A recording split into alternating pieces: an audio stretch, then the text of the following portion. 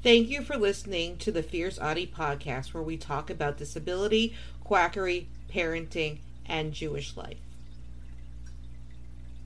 I am traveling to New York City on bleacher business. I will reveal what I am working on when I am allowed to. I promise. Scout's honor. I have to say Delta was brilliant. Not the staff, because they did not notice. I was seated in the L seat that is in a group of 3 seats. All of us from Florida. One is really a snowbird, but that's okay. It was like any other flight, takeoff was normal. Nice and smooth. No big deal.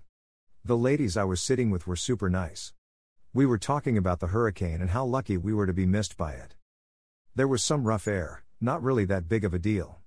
It was soothing. The plane was flying around the hurricane. The movie Avengers Endgame was on, so I watched it.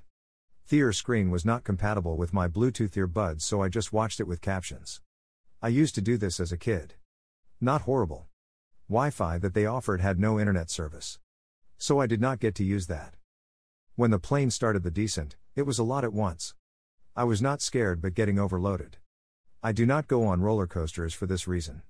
The sensation of falling does not do well with me. This is also for moving really fast. One reason I drive an electric car is because I barely feel it. Most plane rides I have been on smooth. Nothing like this. I was counting in Hebrew to keep me calm. The lady near the window was letting me know how close we were to the ground. The one next to me asked me if I was okay. That is all it took. I was able to keep myself from going into shutdown. The lady sitting next to me. Her name is Lisa. She was asking me why I was going to NY. I told her about the article. She was impressed. Just so happens her boss's son is autistic and she is going to warn him about the bleach being pushed. Made me feel good. To Lisa and the other lady who were sitting with me. Thank you.